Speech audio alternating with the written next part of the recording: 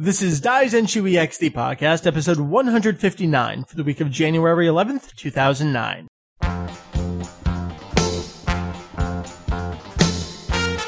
Welcome to Daizenshuu EX, the podcast, an extension of the all-encompassing Dragon Ball fan site. Daizenshuu EX. We cover anything and everything Dragon Ball in hopes of enlightening and a little bit of entertaining. What is up, everyone? Hey there, Mr. Guy. Mr. Guy, that's fine. You can call me Mr. Guy. Let me go over to the man, the myth, the legend, Julian. Yo. Hey, what's up, man? You're here 2 weeks in a row. This is extraordinary. That is correct. It's a Saturday morning and I'm awake and it's kind of crappy outside, but that's okay. What do you got for weather out there? This is the, I don't really know how to make small talk with someone. How's the weather? Yep. Well, the weather is, yep. Kind of cloudy and rainy at close to freezing, so it's really unpleasant to walk around in.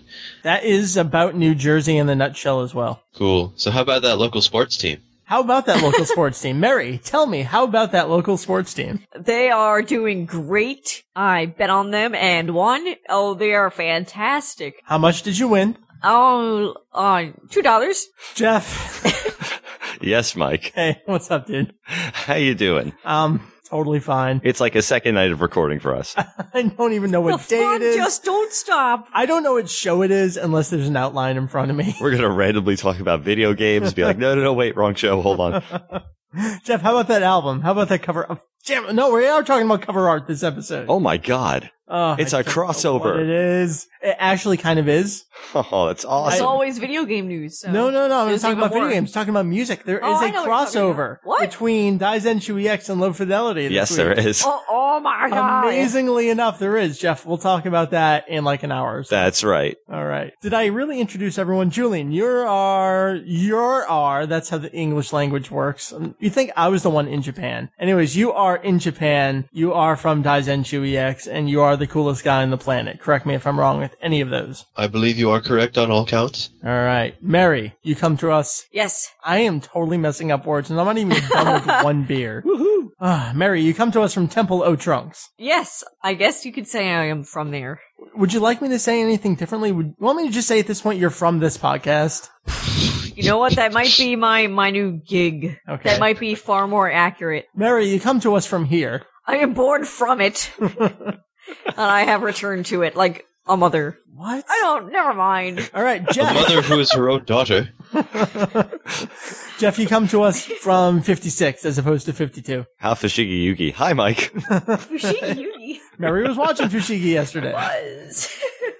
Jeff, you are not, it's not correct anymore. I would say many years ago that you are not a Dragon Ball fan, but you were here. You kind of have to be to keep showing up and keep reading the manga. At least. Listen. I'm still a budding Dragon Ball fan. I can't even put myself on the pantheon of Dragon Ball fans until I finish this manga. Can I still call you a noob? Yes, you can still call me a noob, technically. All right, you're the noob. And because the noob is here, it means we're talking manga, the review of awesomeness, as you've dubbed it. Yes, that's right. What volume are we up to? Let me scroll down. I can't remember. Volume 23 of the manga. That's what we're going to be talking about this week on the show. The review, the analysis, all that good stuff. And speaking of stuff, does anyone have any stuff before we get into the news? Julian, anything cool going on in Japan? Not too much. It's getting back into the final term of the academic year in Japan, so I'm setting up some review things for next week and the weeks coming, but the third years are going to be busy with studying for their high school entrance exams and, all that fun stuff that occurs towards the end of the school year. And so it's winding down a little bit, but I'm keeping myself occupied and kind of dreading the release of a certain film that is not to be named. You going to go see it? You will actually, this is amazing. You're going to be able to give a first-hand account a month before America gets it. Oh, God. Yeah, I don't think that helps us at all. That's true. It doesn't. Sure, it does. People want to hear. They want to know. They're dying to. They're aching. They can't guess it by this point. And Julian, it is your duty for great justice to go see it. I suppose I will have to execute this duty with all, due diligence. That's right. In spite of myself. And your wallet. And your better judgment. Oh, dear. Anyone else got anything going on, Mary? Nothing Dragon Ball related. All right. Jeff, you got any Dragon Ball stuff? Oh, yeah, I have so much. Nothing. Let me tell you the things going on. All 0 of them. How you doing there, Mary? Good. Playing with the XLR cable? No, I'm playing with the crack. There's a crack in the table. I wanted to see how wide it was. Let it be known that Mary is not the one drinking this episode. Mary, Yes. why? Just why? Julian, I ask her this every day. Oh, dear. Oh, all right. I think that sums up the general stuffage. Let's go over to the news.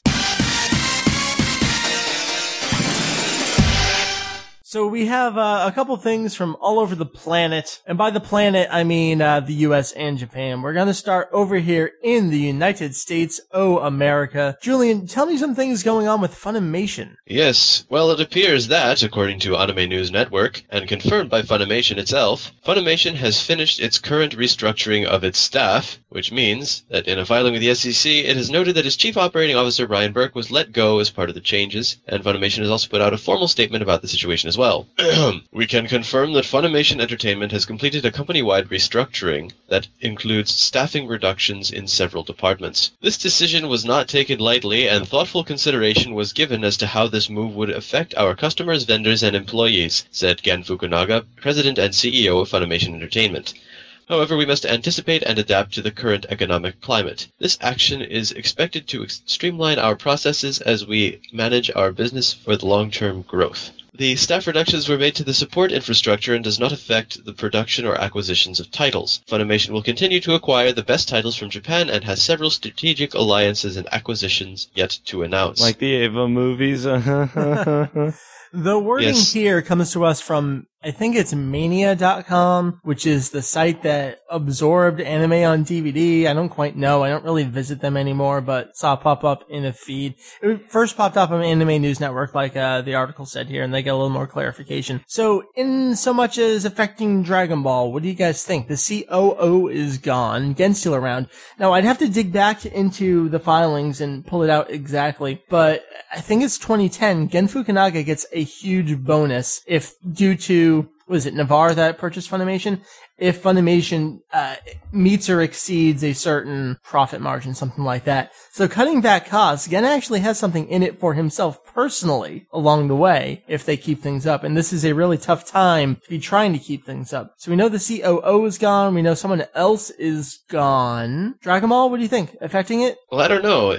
I suppose it could, although at this point they don't have a huge amount of the series left to put out in its revised, whatchamacallit, remastered, Yeah, Dragon Ball form. basically handles itself for Funimation. Yeah, if they wanted to save money, point. they'd stop putting out so many gazillion versions of the same thing. Right. And I don't know, it kind of feels like they're trying to avoid problems related to the economic downturn. But at the same time, you wonder how much of that is spin. Well, they say we're doing this in order to head off problems, but maybe they have encountered problems and that's why they're doing this. You don't really we'll never know for sure. Navarre's a public company, but Funimation is wholly owned by them, so we don't get to know all the nitty-gritty about Funimation. We learn a little bit here and there. I don't know. We'll let you know more if anything else happens.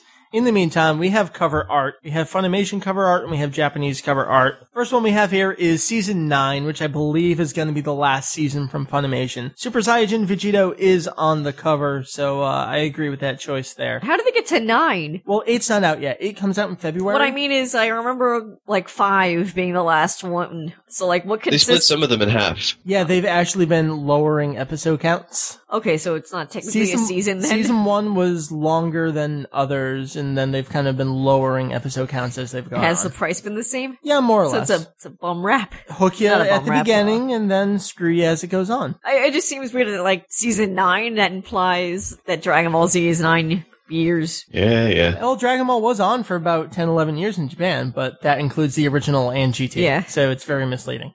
We also have 4 cover arts from Japan. Movies 11 and 12 of DBZ came out today, I think it was today or yesterday in Japan, depending on what time zone you're in. And 13 and 14. I can't believe they're calling it 14. It's not 14. Yeah, it's weird. Weird. It's not a Dragon Ball Z movie. That's so. right. The 10th anniversary movie is coming out 14th in line because they started with the DBZ movies. And so then they're doing that. And it sounds like Dragon Ball movies 1 through 3 will come after that, possibly all together in the same month. But then it also sounds like they'll be 15, 16, 17, which again is very misleading. Yes, that's the order in which they were released on DVD. It's not even the order they came out in Japan. So very strange. What does everyone think about the cover arts here? And then I'll tell you what the internet thinks. 13 looks cool, but what's going on in the bottom left corner on the 12 cover? Yeah, a lot of people have said, what's up with those two little boxes? There's Goku and Vegeta, little hovering boxes. It looks stupid and out of place. Okay. Looks manga-ish. Yeah, very true. Very true. Other thoughts? Anyone? As a graphic designer, I just have to say, I don't think this designer was paid enough. Would you like to hear what the internet thinks? Yeah. The inner tubes have decided that the 14 cover is the best of them so far. Like the new artwork. Not really new artwork, but it more fits that movie because the 10th anniversary movie was the last thing to come out, so it's closer. Does that make sense? Anyone know or care? It's nice. Okay. I like it. But It's I'm there. biased to 13. Alright. Most people hate 13. Really? Yep. Why? Weird white space. I think the white space is appropriate. Alright, that's fine. You're entitled to your educated opinion. Although it looks like Trunks is kind of lifting Goku up on his sword. Yeah, that is a little strange. Like Goku's knee is resting on the sword. Just giving a little, Like a little boost. push. That's the news. That's it. So, with that out of the way, it is time to get to the manga review. So if you guys and gals remember, last time we did a manga review, we actually recorded the episode in half. Jeff, you showed up to do the actual analysis part, and then Mary and I went back and did the rest of the show. And we decided that it would be a perfect opportunity to do an experiment and see what worked, what didn't work, and what people thought about it. What we did with that episode was not record the usual recap of the chapters like we usually do. We just jumped right into you showing up and doing the analysis, review, what have you, of the volume. Because, it does take a little bit of time. It takes me a long time to do all the notes, that kind of stuff. So, hey, would it save work? Would it save people time? Do they want to hear it? So we asked you, give us emails, give us forum responses. We want to know what you think because it's important to us that we do what is best for you, what's most appropriate for you. Because we've read it, we don't need to talk about it. Or maybe we do, because we got some comments that said something like, I think even Herms pointed this out. Your discussion seemed a little more disjointed than usual because you didn't just go through it. So what I would like to do is read a couple of quick emails that we got because you can go check out the forum thread. Everyone's read what everyone on the forum said to it. But let's check out some of these emails and see what people had to say. Jeff, I'm going to give you the first one here. This is, I think, the longest of the couple we're going to read. This one comes to us from Son Gaharoto. Son Gaharoto says, speaking for myself, I like hearing the manga summaries. I'm usually listening to the podcast while at work or some such, so I don't have the manga right in front of me. And while I am familiar with the general course of events, I haven't memorized what takes place in which chapter, so it helps knowing what you guys are going to be discussing. Over the course of this grand experiment, I found myself stopping to figure out where you were in the narrative, which is very distracting. What I think can be done is to streamline the summary process. As much as I appreciate it, you often get involved in a blow-by-blow, which really isn't necessary and eats up time better spent on the analysis. The purpose of a summary is to get listeners up to speed, so just a sentence or two per chapter ought to suffice. Vegeta challenges Zarbon and thinks he has the upper hand until Zarbon reveals a startling transformation. Short and to the point is best. All right, there's one. Mary, why don't you read the one here from Jaime? Hey guys, this is Jaime again. I just finished listening to episode 155, the December manga review of Awesomeness, and you said to send in your opinions about the omission of the chapter-by-chapter summary. Well, I miss it. I've seen and read the entirety of Dragon Ball, but it's been a while since then, so I do enjoy the summaries you guys do. They help me form my own opinions about the volume to compare and contrast with yours. Julian, why don't you read the one here from Lance? I just want to speak in favor of the summary followed by analysis, aka the tried and true format of the manga review of awesomeness. First off, as you guys said, pretty much all of us here already have the context of the manga. I know I've read through the whole series many a time. However, I still find it fun to listen to you summarize chapter by chapter while I follow along in my own volume. And it's nice to have that immediate context just to be fresh when you jump into the analysis. Sure, I could prep myself by rereading the volume before listening to the podcast, but for some reason, it's just more fun to have you summarize it. Maybe that sounds lazy, but for me it creates the illusion that I'm actually following the zany adventures of Jeff reading it for the first time. Finally, and this is the ace up my sleeve, pacing. Yes, you use that term quite frequently in your analysis. Well, let me propose that the summary preceding the analysis contributes quite a bit to the pacing of the review as a whole. It sets the stage for what's to come and builds up anticipation for finally setting down and getting to the nitty-gritty of what we've just gone over. All right, let me take the last one here. This is from Tim. Tim says, I did like the last show, but I enjoy the reading of the manga volume a bit more. I really don't know why, except maybe because I listen to my shows at work, and once a month I enjoy story time. I'm not sure, but that might be the reason. So there you go. Those are 4 examples of emails we got, and there were a whole slew more emails and lots of forum responses. Overwhelming majority was, we need a summary. I don't care what that summary is. We absolutely need it. We want it. You damn well better have it. So we are going to have it. Yay! Then the question comes, well, what is appropriate for a summary? Is it what we've traditionally been doing, where it's pretty in-depth, we don't cover every single last thing, but pretty close to it, or something shorter? And let me tell you, I found it very, very difficult to do anything other than what we've been doing. And I don't think it's because that's just what I'm used to. I found it very hard to say, like Son Goharuto said, Vegeta challenges Zarbon and thinks he has the upper hand until Zarbon reveals the Starling transformation. I felt like we missed a lot in there, and you'll see, especially in the previous volume and this volume, things that Vegeta did in that fight, I think contribute a lot to him growing as a character. And as I was writing those short blurbs, I found myself saying, we're missing really important information. So I think what we'll do is pretty much what we've been doing, and not just because we're comfortable doing it, but the overwhelming majority said that's what they wanted here. Yeah, because I'm just extremely uncomfortable doing this. I'm sorry. Guess what, Jeff? Oh, no. Damn you, listeners. Damn you. And it seems like it's been the best so far. Maybe future volumes. I mean, we still have more or less half the series to go. We'll try some other experiment with a different type of review beforehand. But for now, I guess status quo is how we're going to go. And wasn't that so rhymey and wonderful? With that out of the way, it is time to actually do that review now. We are going to be going over Tankobon 23. That is Kanzenban, the last third of 18, and then the first third of 19, if you're going by the re-release of the manga over there in Japan. Over here in America, the Viz graphic novel you're looking for is DBZ Volume 7, and if you're picking up the Viz Big, that's going to be DBZ 3, which just came out in December, which will have 1, 2, 3, 4, 5, 6, 7, 8, and 9 of Viz's DBZ. So, once again, I have everything plainly laid out for you. That's what we're going over. Jeff, you brought the manga back. Anyone want to hold it in their hands and look through it as we go through here? Mary's taking it from me. I will start us off here. This is going to be chapter 265. Krillin has arrived at Saichodo's and asks for his Dragon Ball. Saichodo wonders how there are Dragon Balls on Earth, so Krillin explains a little bit, and Saichodo assumes it must have been the child of Katatsu, who himself was able to create Dragon Balls. Krillin explains that he is dead, killed by a Saiyajin named Vegeta, so Saichodo asks if he was possibly a Super Saiyajin. Saichodo asks Krillin to come over and reads his thoughts and memories by placing his hand on his head, getting the whole story about Piccolo Daimao in the process. And Julian, you should have fond memories of this scene. Oh, yes. Saichodo says it was foolish of him to split in two, since it diminished his potential power by half. If they rejoined into one, he probably wouldn't have had to die. Krillin's intentions are pure of heart, so he gives him the Dragon Ball. It probably won't do him much good though, since Saichodo is going to die in a few days, and the Dragon Balls will be unusable. Saichodo says Krillin is strong, but he has untapped potential. He once again puts his hand on his head and unleashes that power. Mary, would you like to do the line? Power! Thank you. I don't remember. Was there anything else? Nah, that's basically it. Oh! Sorry. Generic Terry Classen, whatever impression.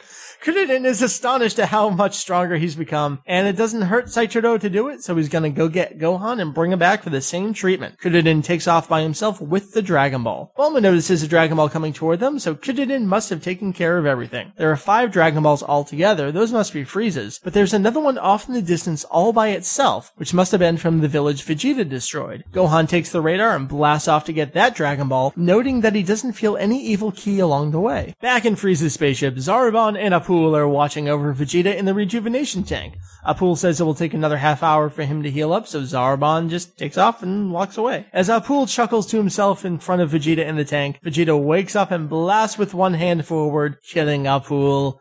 It was a sad day for all. Zarbon and Frieza wonder what that was, so they go to look, but Vegeta has created another diversion with an extra blast, and he runs off inside the spaceship and finds Frieza's Dragon Balls. Let me take it over to Julian, 266. Gohan follows the radar to the destroyed village and finds the Dragon Ball underwater, assuming Vegeta couldn't find it, though he doesn't know that Vegeta purposely hid it there. Zarbon hovers above the ship looking for Vegeta, and Frieza tells him that he's holding Zarbon personally responsible for the situation. Vegeta discovers the 5 Dragon Balls and quickly tries to figure out what to do. He yells at them for being idiots and blasts down a hallway to distract them, and then ducks back in, blows a hole out of the ship, and tosses the 5 Dragon Balls into the distance. As Zarbon and Frieza struggle to figure out where he is, assuming now that he's after the Dragon Balls, Vegeta ducks out at the same hole just in time as Zarbon and Frieza arrive. Vegeta jumps underwater to swim away, figuring Frieza would be able to catch up to him if they saw him flying off. Frieza tells Zarbon that he has an hour to find Vegeta or be killed. Vegeta pops up on land right where he threw the Dragon Balls and senses another powerful ki coming, though it's not as strong as Zarbon. The narrator lets us know that Kuririn was understandably too ecstatic to realize that Vegeta's ki was nearby. Vegeta finally sees one of the Earthlings on Namek, not to mention the fact that he has what should be the last Dragon Ball he needs. Mary, why don't you give me chapter 267? Kuririn zooms back towards Bulma with Vegeta hot on his trail. Zarbon looks around but isn't finding Vegeta, but then sees someone with the Dragon Ball.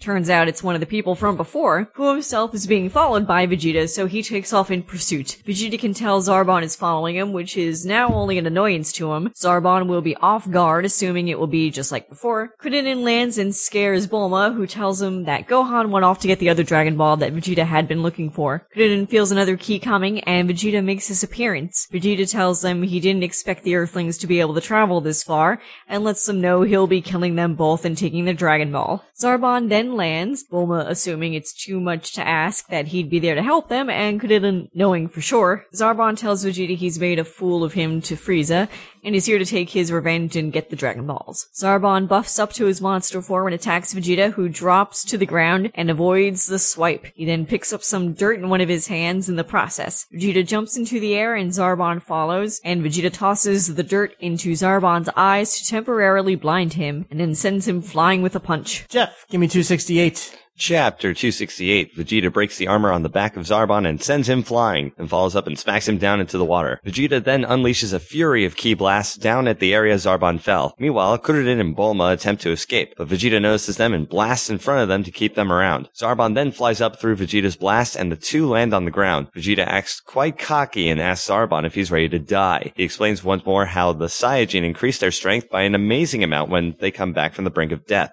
and healing him was the worst thing they could have done.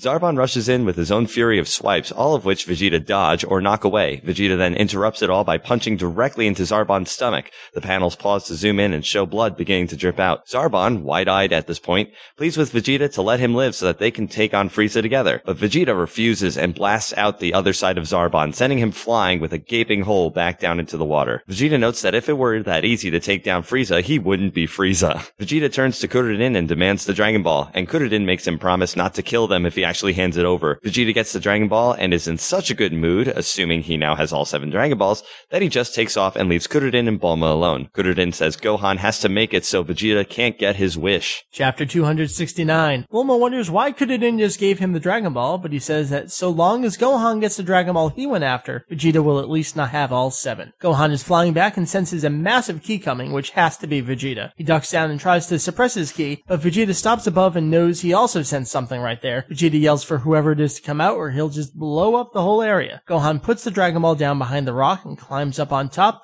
before Vegeta can actually destroy anything. Vegeta is a little surprised, but not too much at this point, to see Kakaroto's son here. Gohan sees Vegeta holding the Dragon Ball and asks if he killed Kuririn for it. Vegeta says he didn't, but he can always go back and do so if he wants to. He was in such a good mood now that he has all 7, but Gohan raises an eyebrow and kinda looks behind himself knowing that he has one of the Dragon Balls. Vegeta lands down in front of him and asks him what he's holding. He says it's a watch, so Vegeta just laughs it off. Vegeta asks if his father is also here, but Gohan says no. Vegeta puts his hand on Gohan's cheek and tells him that they are the 3 remaining Saiyajin, and when he gets back to Earth, he should tell Kakarot. Vegeta then knees Gohan in the stomach and tells him that he's gonna come to Earth again someday, and he will kill them all. Vegeta blasts off laughing to himself, but Gohan's also chuckling, since while he ended up getting hurt a little bit, Vegeta never noticed that the Dragon Ball was lying right there behind the rock. Krillin and Bulma are anxious to leave the area, since Vegeta will obviously come back for them at some point, but Gohan isn't there yet. Gohan finally arrives with the Dragon Ball, so the 3 of them take off to hide somewhere else. Vegeta returns to the village he destroyed and swims underwater to where he left the Dragon Ball, but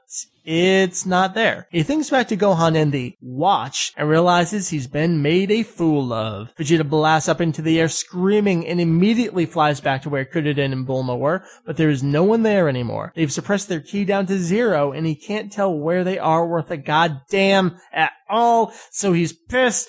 But he's gonna have to wait for them to come to him, since he's the one with the last Dragon Balls now. Bulma, Krillin, and Gohan hide on their own down between 2 cliffs, and Krillin explains that he's going to take Gohan to see Saichoro, who can potentially make him even stronger than Vegeta. Julian, 270. The narrator recaps the recent events and Dragon Ball trades, concluding with Bulma sitting by herself in the hideout. Krillin and Gohan are flying to the eldest Namekian, but have to go very slowly so Vegeta won't pick up on them. Gohan wonders how strong he'll get, and Krillin says that if he got this strong, Gohan's Saiyajin blood should make him incredible. Vegeta sits by himself with the 6 Dragon Balls, knowing that he has to just sit around and protect them until he'll either eventually pick up on the Earthlings or someone will have to come to him. So he just sits around and concentrates on trying to locate people. Meanwhile, out in space, Goku is training himself literally to near death, though he probably doesn't realize that what he's doing is taking advantage of his Saiyajin blood and increasing his power immensely by recovering from near death, thanks to the Senzu he got from Kari. He's mastered 100 Gs and is now about 2 days left,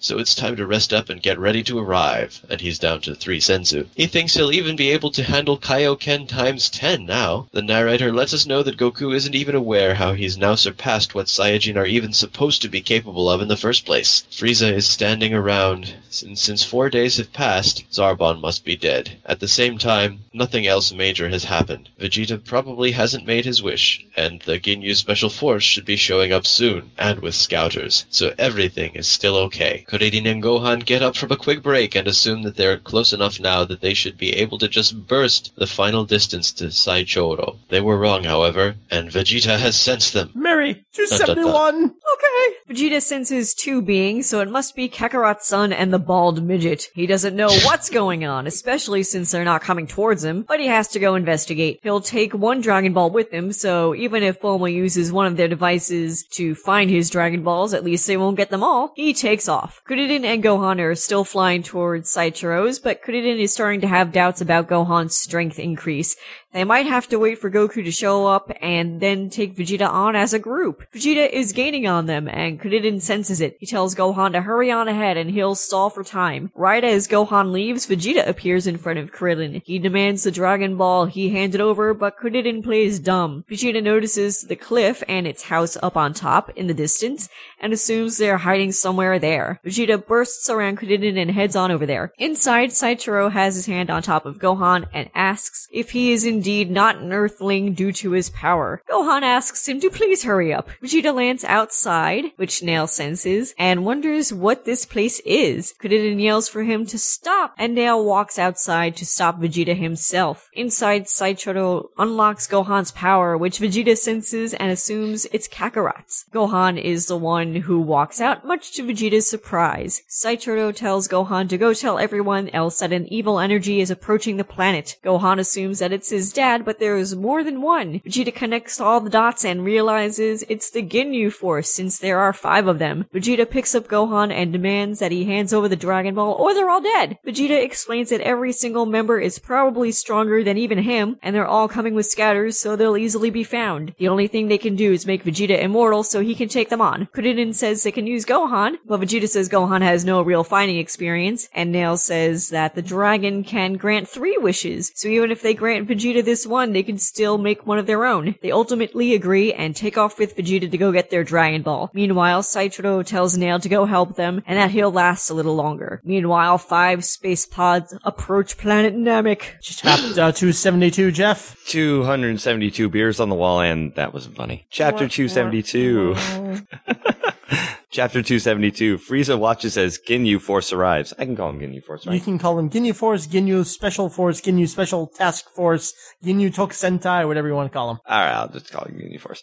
Kuririn, Gohan, and Vegeta arrive to Bulma's hideout, grab the Dragon Ball, and immediately take off again, much to her confusion. Frieza, back in his chair, flies atop his ship to greet Ginyu Force. The 5 of them land, pose, and introduce themselves, and do one final collective introduction. After a brief awkward silence, Frieza thanks them for coming and lets them know the current situation. They are to find Vegeta, beat him to near death, and bring him back. Ginyu notes that they've already picked everyone up on the Scouters. Frieza tells them to go ahead and just kill the other 2. Geese gives Frieza the Scouters he requested, and they all take off. Vegeta consents that they're all after him. Up in space, Goku's ship lets him know that he'll be arriving at planet Namek in 20 minutes. He brushes his teeth and gets all changed up into his gi, surprised by the fact that he's so calm despite the horrible situation he's heading into with such strong enemies. As Vegeta and the others arrive at the other Dragon Balls, Ginyu Force plopped down right in front of them. They couldn't even sense them coming so fast. Ginyu wonders if these are the Dragon Balls, while Recoome notes that there are 5 over behind them. Chapter 273. Ginyu says if Frieza wanted the 7 Dragon Balls, there were 5 on the ground, and these guys have the other 2, so they're all set. Vegeta isn't about to just hand them over, but Ginyu has no problem killing Vegeta if he has to. Kuririn realizes just how strong these other guys are. In fact, Ginyu himself is leagues above the rest. But what about this Gerd guy? Vegeta asks if they can only find living beings and not a Dragon Ball with the Scouters, which Ginyu confirms, so Vegeta turns around and tosses his Dragon Ball off into the distance. Vata immediately flies after it and returns with it in a blinding burst of speed. Vegeta yells for Kuririn to destroy the Dragon Ball he's holding, but right as he's about to smash it, it's suddenly no longer in his hands, and Gerd is holding it. Vegeta says the rumors must be true that he can stop time. As Ginyu and the others decide what the plan is, Vegeta asks the Earthlings if they can show a little of that potential like they did on Earth. Ginyu decides that he will personally deliver the Dragon Balls to Frieza, and the rest of them can figure it out on their own. As he prepares to leave with the Dragon Balls, they all rock, paper, scissors to decide who gets who. Recoome is going to fight Vegeta, and Gerd gets the other 2 by himself. Ginyu takes off, and Recoome starts to walk forward to take on Vegeta. He says the other 2 are in the way, so Gerd can go first. Vegeta calls Kuririn over and tells him not to let his guard down since, while that guy over there is pretty weak, he can use psychic powers. Also, isn't Kakarot supposed to be here by now? Kuririn says he's on his way, and Vegeta scoffs that while he doesn't really like the idea, any help would be pretty useful right about now. Gohan and Kuririn are about to fight, so Kuririn tells Gohan to unleash his ki. They burst with energy, fly up into the sky, and launch blasts down a Gerd. Julian, 274. Chapter 274. Gerd stops time, which freezes the blasts, but he can't see the 2 of them. He finally sees them, but he's covered a huge distance already somehow. He lets time go, and then Kuririn and Gohan see him and head over there. Gerd is forced to freeze time again, and when he does, they were almost right on top of him. It will be too much to freeze time and attack them, so he'll have to do something else. Gerd hides and unfreezes time again, but Gohan and Kuririn immediately start flying over to where he is, though he can't understand how they're doing it without Scouters. This time, Gerd uses telekinesis to freeze them in midair without stopping time. Kuririn and Gohan are completely unable to move, and the other Ginyu members are a little shocked that they got above 10,000 and can manipulate their ki without transforming. Gerd breaks apart a tree and forms a point on one end, which he prepares to toss and impale at least one of them. They still can't move at all. As the tree gets near them, Vegeta suddenly appears next to Gerd and chops his head right off. Kuririn is able to move and hop over the tree. Gerd's decapitated head tells Vegeta it wasn't fair, since he was only fighting the other 2. Vegeta says, too bad, he never agreed to any rules, and while Gerd curses Vegeta, Vegeta raises a hand and blows up the head. Gohan and Kuririn thank Vegeta for saving them, but they shouldn't be so thankful yet. The remaining 3 Ginyu members are upset now they'll have to figure out a new pose to suit the 4 of them, and they will rock, paper, scissors again to see who will fight next. Recoome still has Vegeta. While Kuririn and Gohan watch on in slight confusion, Vegeta says the real hell is about to begin. Chapter 275, Mary. Recoome steps forward ready to fight while Jeez and Butter tell him not to kill the other 2. Recoome does his own pose while Gohan and Kuririn ... And then Vegeta begins to massively power up. Vegeta rushes forward. G's reading him at over 20,000 and swipes Raccoon in the face. Vegeta bursts up and over to slam him into the ground, knee him in the gut, then picks him up by the leg and tosses him into a mountain. Vegeta then slaps his open hands together and fires a massive blast at Raccoon and even puts one last extra burst into it. Krillin thinks Vegeta took him out, but when the smoke clears, Raccoon is standing there virtually unharmed with the exception of his clothes and armor. He says the warm-up is over and it's his turn to get started, so Raccoon blasts forward and knees Vegeta in the face, sending him flying. Jeff, finish it off. Chapter 276. Vegeta plops himself off the ground, back up into the air, and goes after Raccoon, who just steps aside and blocks all of his punches. Raccoon elbows him down and follows through to punch him again, but Vegeta rebounds and tries to fly away to launch a blast, but Raccoon speeds up to get above Vegeta and then overhead kicks him down into the water. Vegeta swims for a short distance and then bursts up into the air right into Raccoon's gut and punches away. Raccoon smirks and grabs Vegeta from underneath him and flies towards the ground, launching Vegeta head first into the ground. He picks him up like a vegetable from one leg, but Vegeta opens his eyes and immediately launches a blast point blank into Raccoon's face with both hands. Raccoon hops right back to his feet, and Vegeta realizes he is going to die. As Raccoon poses and Kuririn tells Gohan to get ready to power up, Goku's spaceship tells him he has 2 minutes to landing. And we have finally reached the end of this volume of the manga. So much stuff going on. Very intricate recap here, but I think it was worth it, and we'll get to why I think it was worth it. Where would anyone like to start? Let me go over to you, Julian. Yes. Well, it's a very suspenseful volume where a lot happens, and it's setting up for even more stuff to go down in volume 24. So I like it. Let me just get the overall impressions then. Julian, you liked it. Mary, did you like this volume? It's a good continuation of the last volume, and I really did enjoy a lot of the chasing, and it didn't seem as tedious as some of the previous, 2 volumes ago. Uh-huh. While we did have a little bit of the sneakiness and let's hide from one another, it was at least done in a speedy fashion. And we got a couple of good deaths out of it. We did. And some new characters, so, really... But did you like it? Yeah, there was just a lot going on. Less humor than most volumes as we're coming to see, right. But there's still a couple of funny gags in there, like that line G says about, hey, we're gonna beat you up. I'm not talking about hide and seek or whatever it was. Yes. So, there's a little bit of the humor, but, it's definitely taken a backseat to the action, but the action's decent. Jeff, Mr. I Don't Like Anathala, what do you think of this Dragon Ball issue? Oh, fine. Well, then I hated this volume. How about that? How about that, Mike? I don't know. How about that? Actually, this is really, really good. Okay. I did really enjoy this. It felt like a straight continuation of the previous manga. Based on the true story. Yeah, right.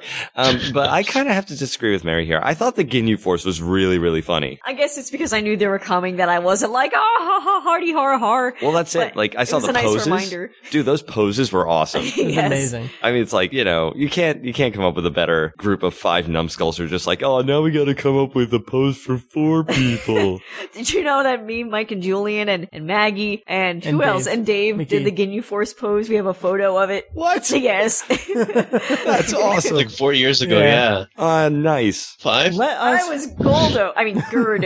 Whatever the hell we're calling him. That's fine. Let us pause right here. Julian, you and I are going to go through the 5 members. We seem to be on the subject of Ginyu Tokusentai right now. So let's break down all the name puns. First, let's just start right there. Ginyu Tokusentai. Yes, well, Ginyu is based on the Japanese word, Sino-Japanese word, really, Gyunyu, which means cow's milk. And Tokusentai, which is like specially selected fighting, special fighting force, special task force, special force even, or just force. So that's the name attributed to this group of 5. So we've got Ginyu right there. Yes. Ginyu Taicho, he's the leader, the captain of the group, and he's milk. That's correct. All right, how about Rikum? Rikum is an anagram of the kana phrase kurimu, which is a rendering of cream in Japanese. Are you kidding me? No, Jeff, just wait. We're only 2 in.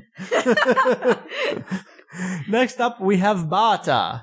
Yes, Bata, which is a transformation of bata, or butter. It's like butter. Cuts like butter.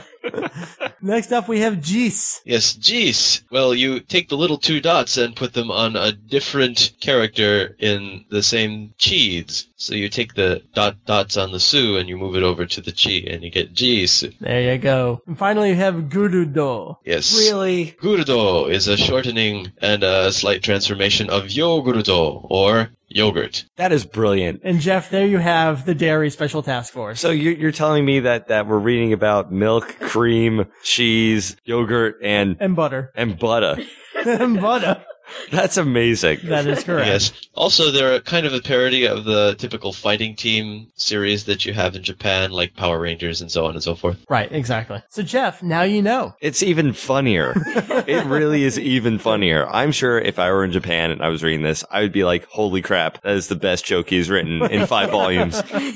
Nice. No, we had emails about this and talking about us doing the review versus not, and it sets up the pacing. I gotta go with it. What do you guys think about the pacing for this volume? Mary, let me go to you. It was, par for the course, I guess. It's been pretty standard, and I didn't feel like it was lagging behind the way it was in the first volume of this arc. I feel like he's definitely hitting his stride as far as, giving us some suspense and actually moving the plot along and also introducing new elements to us. So I feel like, he's not overdoing it. He's not doing too much stuff, but he's not being boring either. So I agree. Let me tell you what I feel about that. I think this is the best sense of urgency Toriyama has written in quite some time. Especially that point where Ginyu is about to land and Vegeta is forced to, at least temporarily, ally himself with Kuririn and Gohan. As far as the urgency goes, I think the best part, as far as that goes, is when Vegeta says to Krillin, just destroy it! Yep, it's like, holy crap, he's desperate. And you know what? He only barely hesitates to do so. He's right there completely willing to do it because he knows, alright, I may not get to wish my friends back, but the alternative is way, way worse. Jeff, how did you feel about the pacing? Do you agree or disagree? I would absolutely agree. Although I think, I know I've said this before, but it's worth repeating. Toriyama is so very comfortable with storytelling at this point. Yes. I mean, of course, he's been doing it for a while now. But especially in this story, it seems to finally have some sort of normalcy where it really, really works. Like he knows exactly how to keep you going. You feel like at this point he definitely knows where this story is going. I think so. Okay. And especially because you were touching upon that sense of urgency. I totally got that. I was really sort of like I was hanging on. I was really hanging on. I was sort of checking like how many pages I had left in this volume because I really wanted something big to happen. And so it really sort of led up to the Ginyu Force landing. But even more so, I think it had more to do with Goku landing. It's like I really, and he's still not even there yet. Yeah, he's not even there. I really wanted to see him land in this volume, just to add another, oh shit moment, Right. It didn't happen yet, but I mean, it's really, really nice that it's just, it really kept you going the whole time. I didn't want to put this thing down. I had to keep reading after I went from chapter to chapter. It was really exciting. Nice. Julian, do you agree or disagree? I agree. Okay. Do you have any explanation you'd like to go along with? Oh, just because the constant sort of drama just keeps picking up. You go from one thing to the next, and just when you think maybe somebody's in the clear, not quite. Something else is going to happen. I love that, especially with having 7 Dragon Balls. At no point, other than right there where Ginyu finally collects them all, does anyone actually have all 7. They think they have all 7, but they don't. And we get some great scenes like Vegeta bursting out of the water, screaming at the top of his lungs. It's weird, a series called Dragon Ball actually focusing on the Dragon Balls for once. It's bizarre. I know, it's been so long. But it becomes such a very funny treasure hunt. Like this is if National Treasure was a good movie, Like What?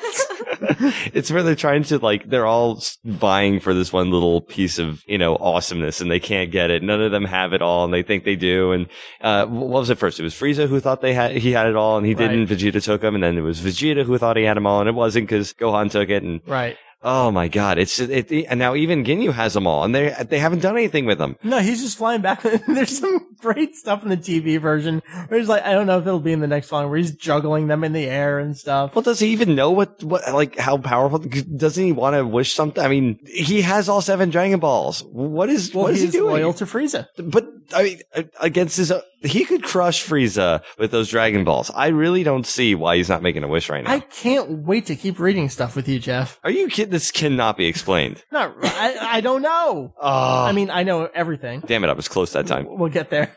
No, I'm not giving you any juicy details. I have a couple very specific things. I'm going to jump around a little bit with the things I want to talk about, but I think I really want to focus on Vegeta with this volume. I was actually hoping we would talk about him, because I feel like this is the second volume in a row where we've gotten some great insight into Vegeta. Yes. Or it's like, it's not the Goku show anymore. I feel like it's the Vegeta show. Which is nice. Yeah. I want to focus on his fighting for a little bit, because I think we got hints of it in the last volume, and he just takes it to a whole new level here with his absolute relentlessness. I don't even know if that's a true word. That's what I want to go with. There are two very specific things that I love to death. One is the dirt in the eyes. He does that so seamlessly where he drops himself to the ground and in the same motion picks up the dirt and then bounces up and lets it go. So clever, so effective, and I think that's what Vegeta's really good at. It's at least a dirty for now. trick. So what? You think it would be beneath him, but it's like not. He says to Gerd, I didn't agree to any rules. You said you were fighting these two. I didn't say anything. So I totally see Vegeta doing that. The other absolutely wonderful moment with Vegeta fighting here is when Raccoon picks him out of the ground and it looks like he's unconscious, but he just opens his eyes and immediately fires that blast into his face. Mary, this was such a good animation day in the TV version. It was? I can so vividly remember that scene. I can't, actually. Oh, really? I might want to put that in. Such a good scene. That was a great animation What's day. weird is that I remember the fight with Gohan and Krillin versus Gerd a lot more than I remember this Raccoon stuff. Do you? Like, for real. I don't know why that is. I don't know either. Is that where the season break was? Yeah, the season ends, Goku had landed. Oh, okay, so and I would have... Goku was about to just... I'm not saying anything, because Jeff's here. Those are the Vegeta moments that really stuck out to me. Jeff, let me take it over to you. Vegeta in this volume, he's interacting with a lot more characters. Now he finally knows that the Earthlings are here. He was the only one that had a little bit out of the loopness. But now he's fully in, and he's fighting everyone. Yeah, pretty much. So take it away. Give me Vegeta in the mind of Jeff. What I love about Vegeta is he's smart. He is calculating and smart. The man knows how to just be on the right side at the right time, you know? I mean, he really doesn't have a choice in the matter. He wants to take down Frieza, that's for sure. He wants to take down the bald midget and the little kid, but he can't do that either. So he's just going to have to ally with them in order to take down Frieza, because that's the greater power here. Right. But I mean, I think he just has some really brilliant moves in combat, you know? He really does. Like, he doesn't have to do any sort of super moves or pull something from behind his back or be like, oh, I still have some power left and that sort of thing. He does something as simple as picking up dirt and throwing it in someone's face. It's true. It is not any of that, well, I still have my trump card. He just goes all out right from the start. Yeah, and so it just shows that he has a ton of experience doing it. Like, you can tell this guy is totally ready for any situation. That's a good point, because when Krillin says, well, maybe Gohan can do it, he says he may have a little bit of power, but he doesn't have any fighting experience. Vegeta clearly does himself there, and that's really shining through. Definitely. I think kind of to sort of segue into another topic, where we learn that the Saiyajin are able to become stronger when they're nearly dying. And this happens to Vegeta. And, they revive him for some stupid reason. I love that line where he's like, that was the worst thing you could have done to me. That was really true, too. And we get the narrator telling us, he knows a little bit more than Goku does. He says, Goku isn't even aware of what he's doing to himself. He's surpassed what the Saiyajin are even supposed to be capable of. Well, if you're watching the show Human Wrecking Balls on G4, they kind of go about this, actually. They say anytime you break a bone, it only gets stronger. So the more damage you do to yourself, it's actually true. Your bones do get stronger. Baseball bat Not over here. always. Test this out. Not always. It's true. Yeah, let's just start beating each other and then we'll all get stronger. Let's do it. Come on. From Dragon Ball. It must be true. It's true. Wow. It's true that if you have a simple fracture, that the point where it heals is stronger than the bone around it by virtue of the fact that it is. But if you damage it before it's completely healed, it gets worse. If you have a compound fracture, it may never be the same again, and in a bad way. Sorry, we're taking pictures of me hitting Jeff with a baseball bat. Oh, God. It doesn't really work that way. This may or may not go up online, I don't know. You can injure yourself in ways from which you may never recover. Anyway, let us continue.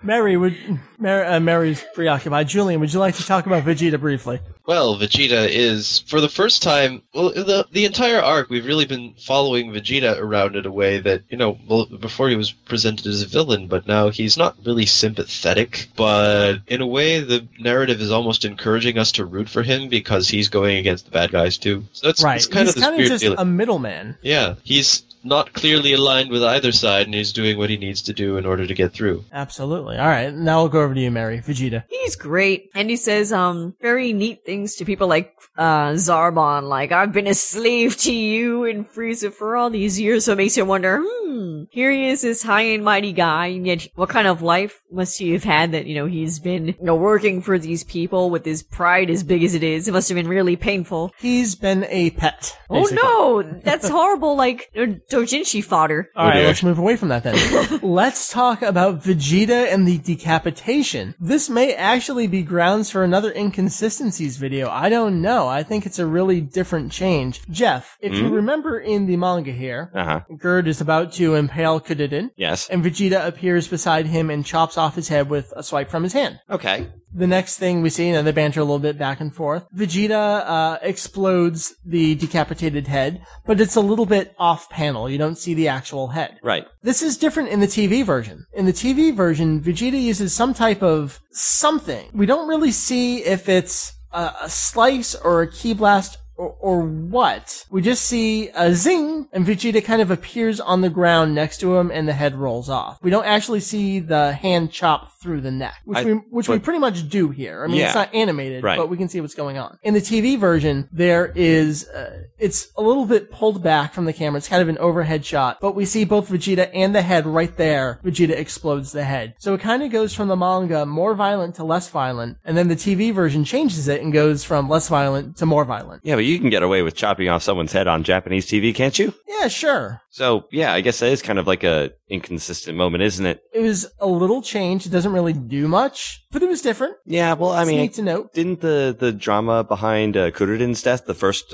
time, didn't that sort of have an inconsistency like that as well? Yeah, we talked about that. We liked it more in the TV version just because of the music and the build-up and stuff. Well, I gotta have to say that it's better here. You like it better there? All right. Well, I mean, I haven't seen the TV version, so... We will spot check it. Awesome. There you go. Mary, I want to put something over here to you. We saw Vegeta use an attack here. This has been hypothesis, discussion, all sorts of stuff with fans online for years. Let me be a total nerd and show you what I'm doing here, and that's this. Okay. Vegeta uses this later on and actually has a name for it. Yes, he does. It's the final flash later on. Uh-huh. Right here, it's just kind of something. Would you say it's a prototype of the final flash? I bet it's something Toriyama just drew and forgot he drew it and does it later on. I agree completely.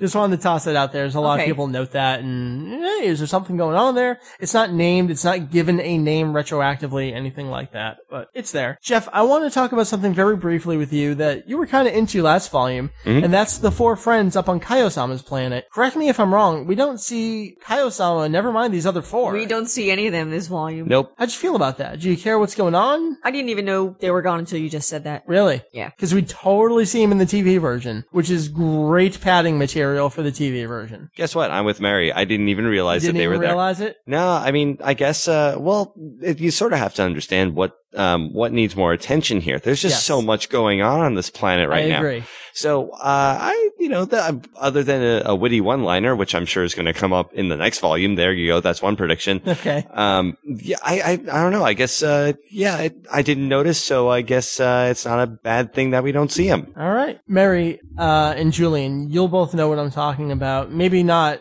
without me reminding you, but I don't want to say what they are because I don't want Jeff to hear it and know what I'm talking about. But there were a couple hints of future plot points. One was very early on in this volume. Oh, yes. And, all right, you know what I'm talking about.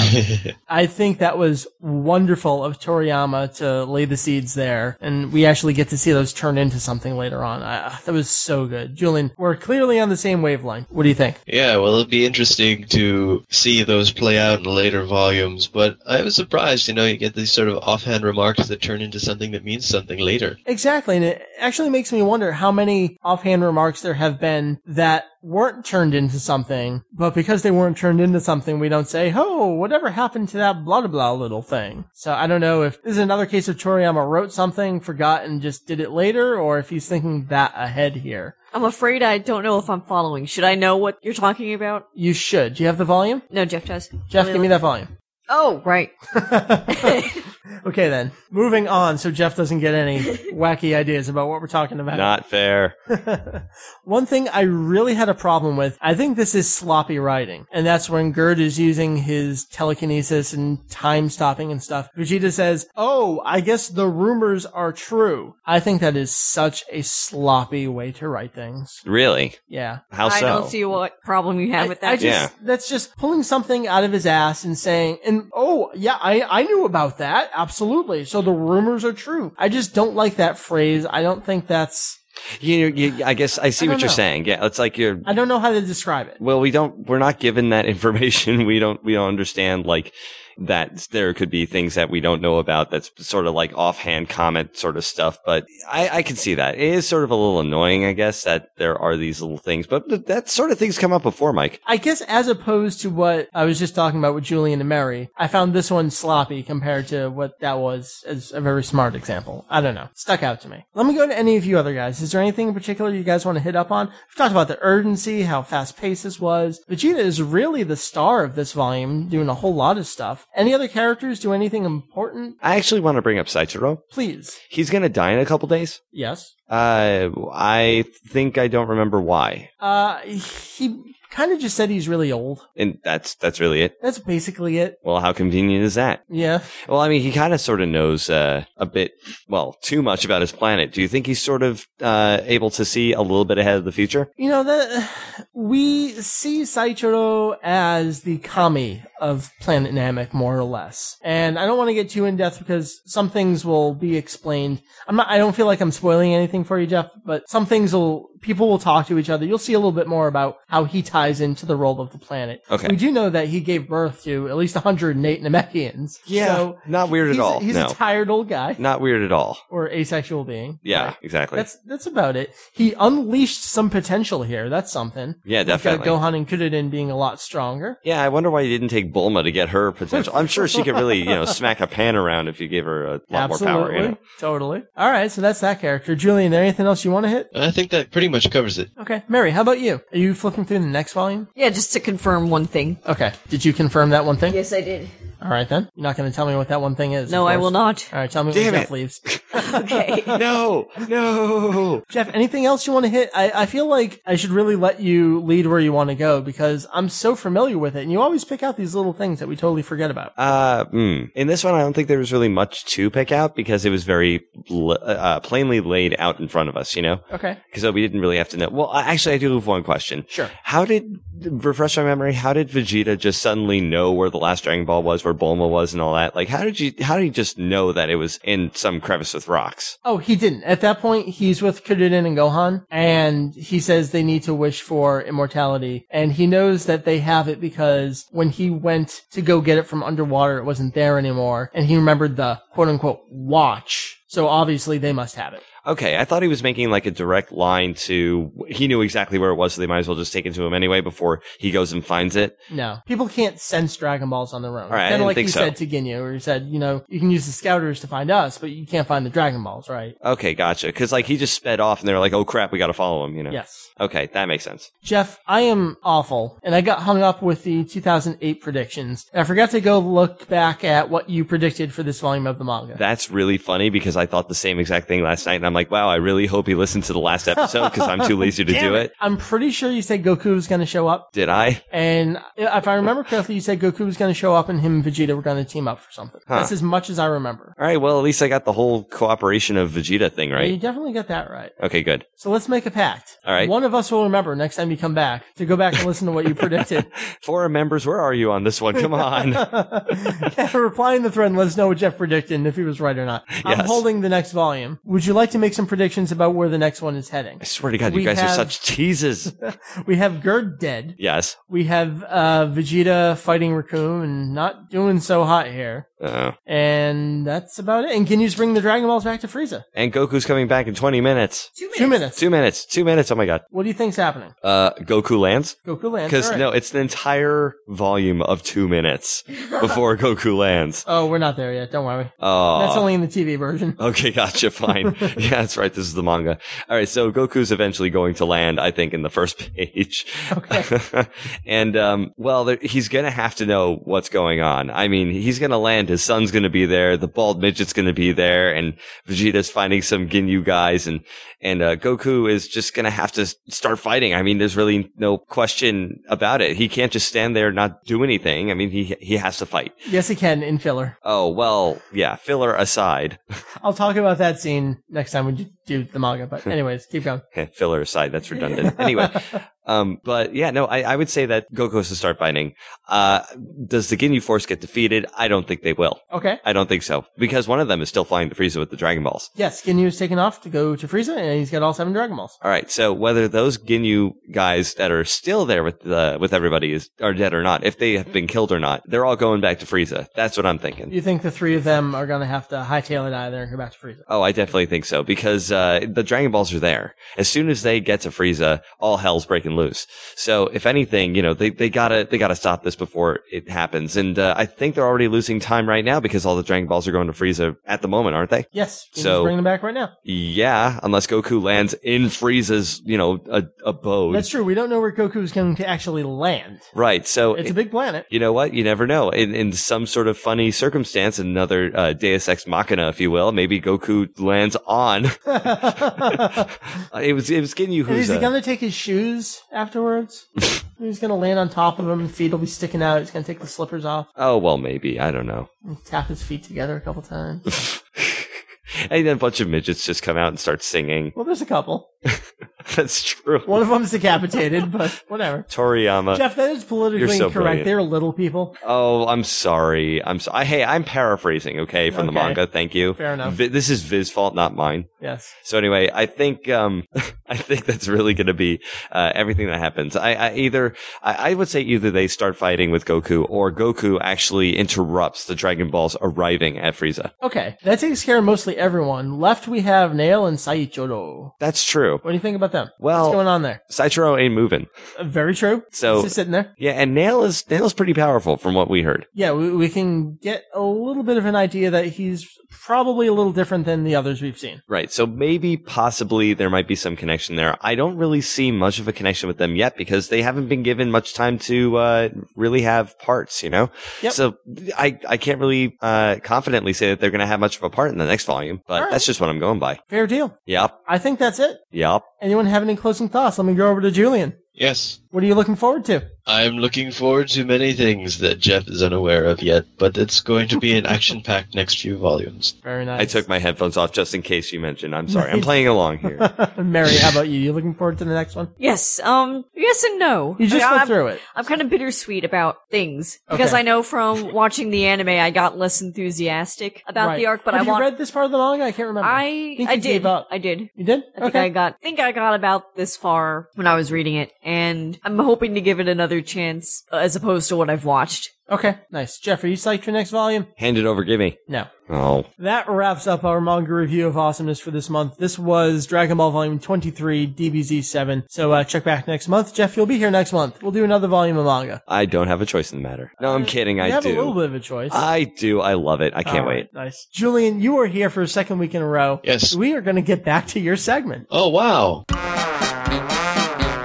Last time we did this, we did Chi, and you did Chi-Chi. That's right. So what comes next? Now, this time we're going to do Tsu, and this week we'll have Tsurusennin. Ah, good choice. Yes, Tsurusennin is the Crane Hermit, and it would appear that he is somewhat of the evil counterpart of Kame Sennin. So they both trained under the same master, Mutaito, who fell in fighting against the original Demon Lord Piccolo. After this, the two men went their separate ways and adopted competing philosophies, where Tsurusennin's focused on basically, I guess, being selfish and an asshole.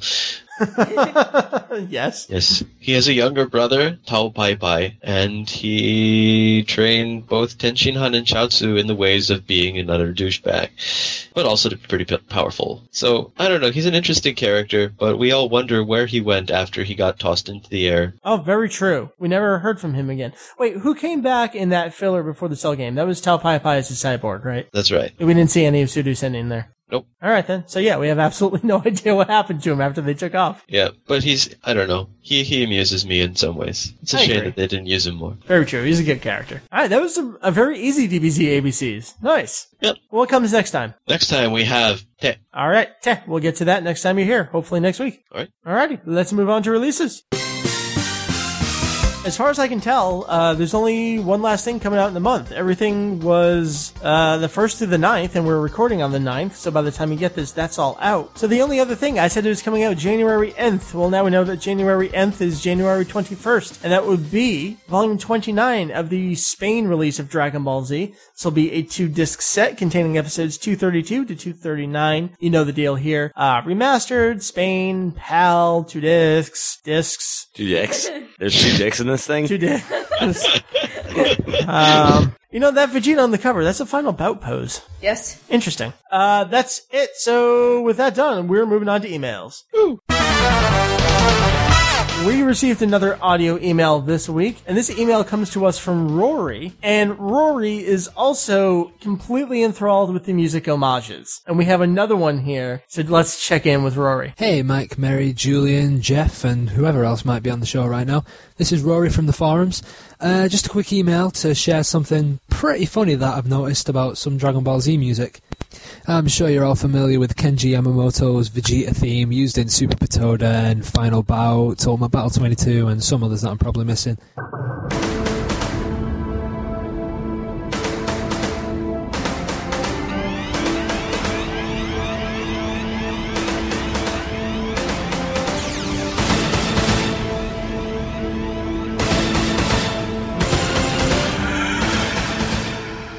The other day when I was listening to this song, I noticed that this is a complete rip-off of the Terminator theme.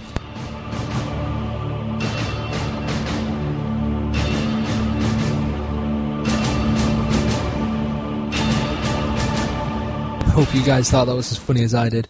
Anyway, guys, great work on the website, the podcast, and forum. See ya. So, that was another great one. And I actually heard 2 more today. I was listening. No. I totally did. I was listening on the way to work to 2006 1/2 Best Special Remix, whatever that CD was. And I heard another 2. One of them was, Kimi no Soda, whatever that song is with one of my favorite Image songs. And I forget what other song it was. But yeah, I got another 2 for you. So we'll get to that. Hopefully I'll remember those for next week. People love these. I'm so glad that they do because they are absolutely enthralling to me. We're going to have to do like a catch-up episode collecting them all again in one place. Yes. People have had so many great ones. Revisit it. That would be awesome. Very nice. Hey, I need to be your moderator here. You gotta go, they gotta get through me. Because if I'm like, hey, wait a minute, that's Pink Floyd. Seal of approval. Jeff, all right, you want to help? Yes, I will. I would love to, rather. Excellent. Okay, great. Oh my god. Jeff, you have 13 CDs. Go. All right, awesome. Just give me a couple That minutes. box is dusty. Jeff, Hey. we have an email here from some guy named Bryce. Yeah, who's this Bryce guy? Is this our Bryce or a different Bryce? I can't think of a single guy named Bryce that I like. Oh.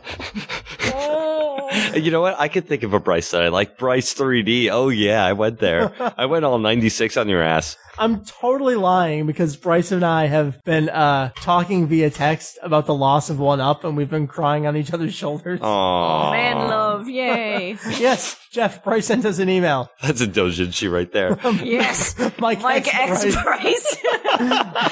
Let's not do this. He's never writing here again. Bryce says, hey gang, I had a quick question from a casual DB fan. I always wondered about flight in Dragon Ball and when exactly Goku and others learned how to fly and if there was any logic behind it.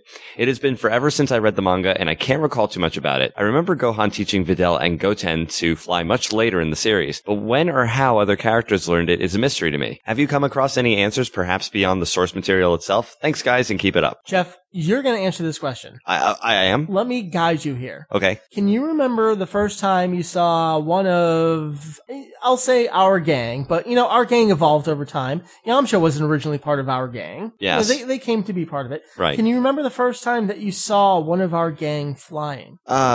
Yeah, wait, it was in the earlier volumes. So, I can't remember who it was though, but it wasn't that like in one of like the later single digit volumes, I think it was. Like it was, It wasn't around where we first saw, like, Chi-Chi and her dad. No, that was too early. No, it was too early. Yeah, God, I know what you're talking about. I can't remember now. Julian, I'm thinking of two people in particular. Do you know who I'm talking about? Maybe. Mary, do you know who I'm talking about? Yes. Who? Ten Shinhan and Chaozu? That's exactly who I'm thinking you're of. right. Was there anyone before them that was flying?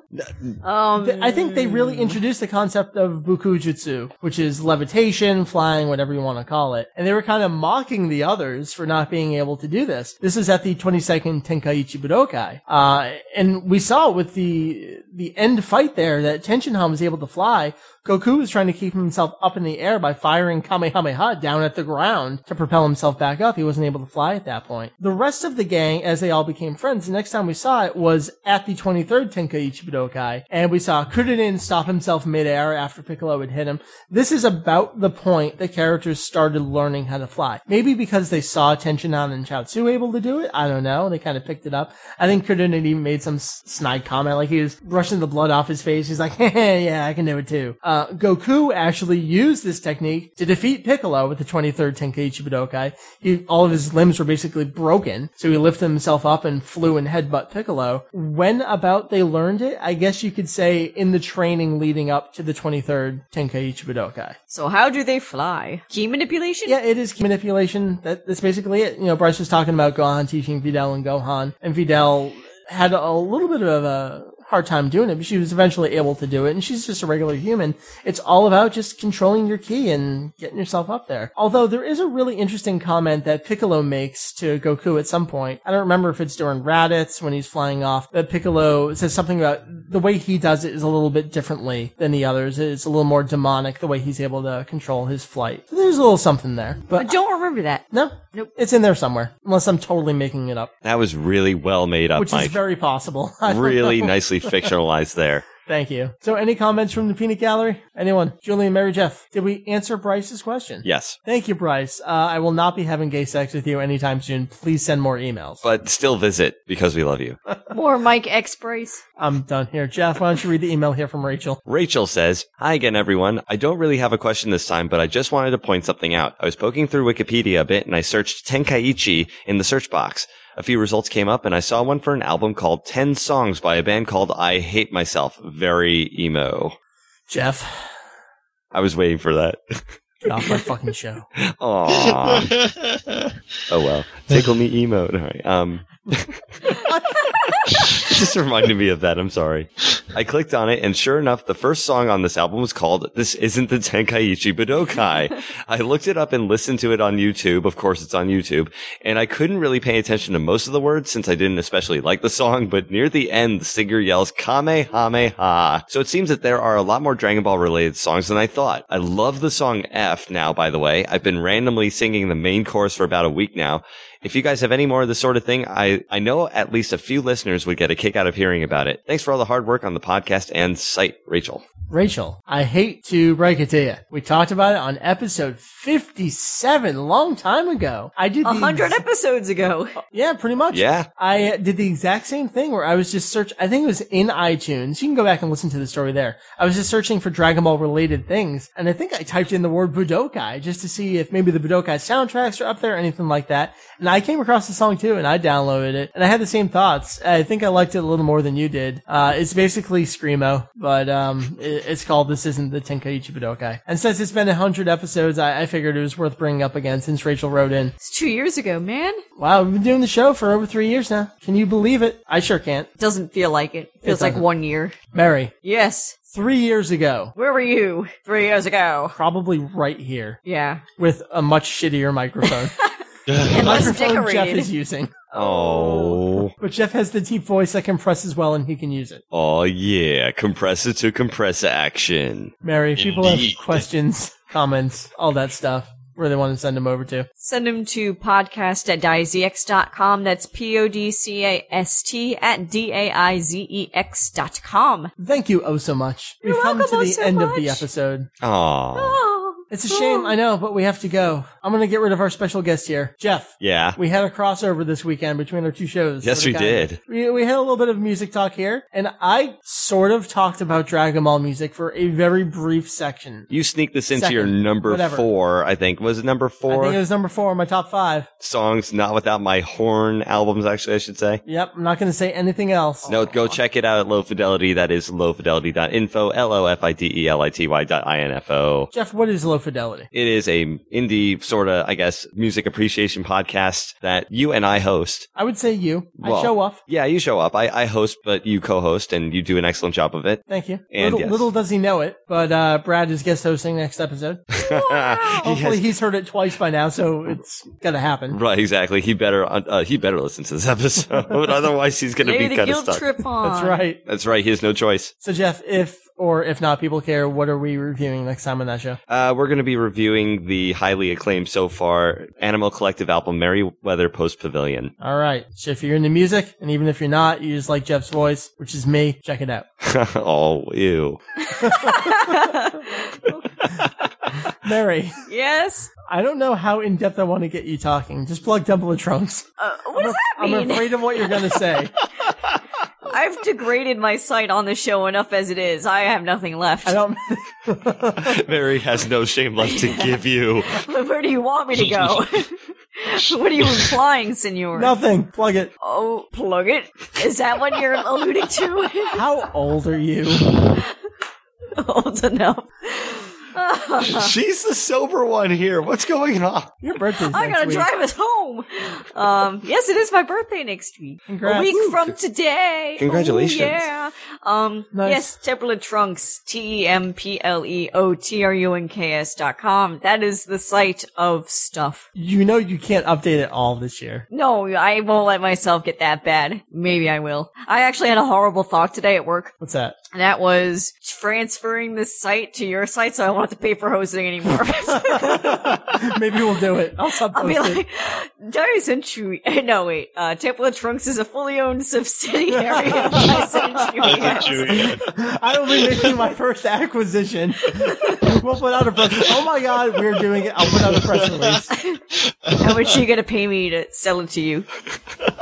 I'll take you out to dinner next week. You were going to do that anyway. That's it. The deal's off. Yeah, but now I'll enjoy it. You ass. Wow, anything to get Mary off Angel Fire, huh? Oh, man. That was really good. GeoCities, Jeff. Come on. Angel Fire can't post images, Jeff. Oh, I'm out of the loop. Oh, man. Oh my god. Zoom. I was on Zoom. I know. I don't remember the address. It was like Zoom. No, templetrunks.zoom.com. I think or that's something like still up. that. No shit. I'm gonna go find it. All right. Julian, Yes. you and me, I thought we were done with the page, but then people started responding to the preview on the forum. I have a little bit more work to do. Oh, boy.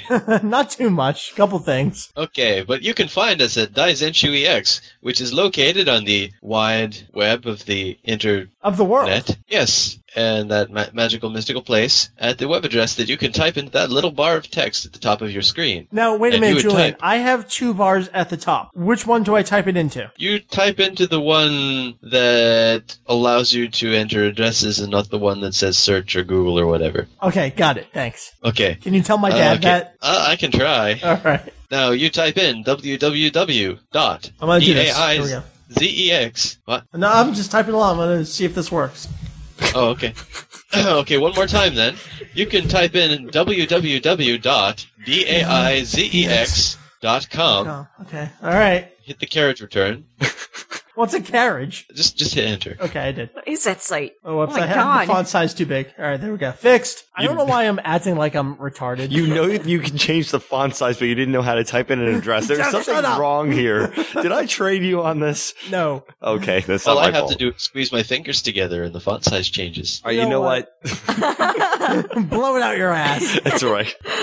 I could do that too if I was using my phone, but I'm not. Okay. All right, Julian, you and me, we'll be there. Yes. You've had a reinvigorated interest in working on some stuff. Yes. Awesome. So, yeah, it's kind of fun. Nice. We're finishing up that one page. I've been plugging it for, I think, 3 weeks now. Eventually it'll actually go up. Maybe I'll finish it this weekend. So that's that. For Jeff over here. For me? Yep. Aw, Bye. shucks. Oh, bye. Mary, Yo. check you later. Bye. For Julian, Hey. my name is Mike Oh. from Daizenshuu EX. Wrap it up, bud. 大選手 EX ポッドキャスト、今週も聞いてくださってありがとうございます。次回もお楽しみに。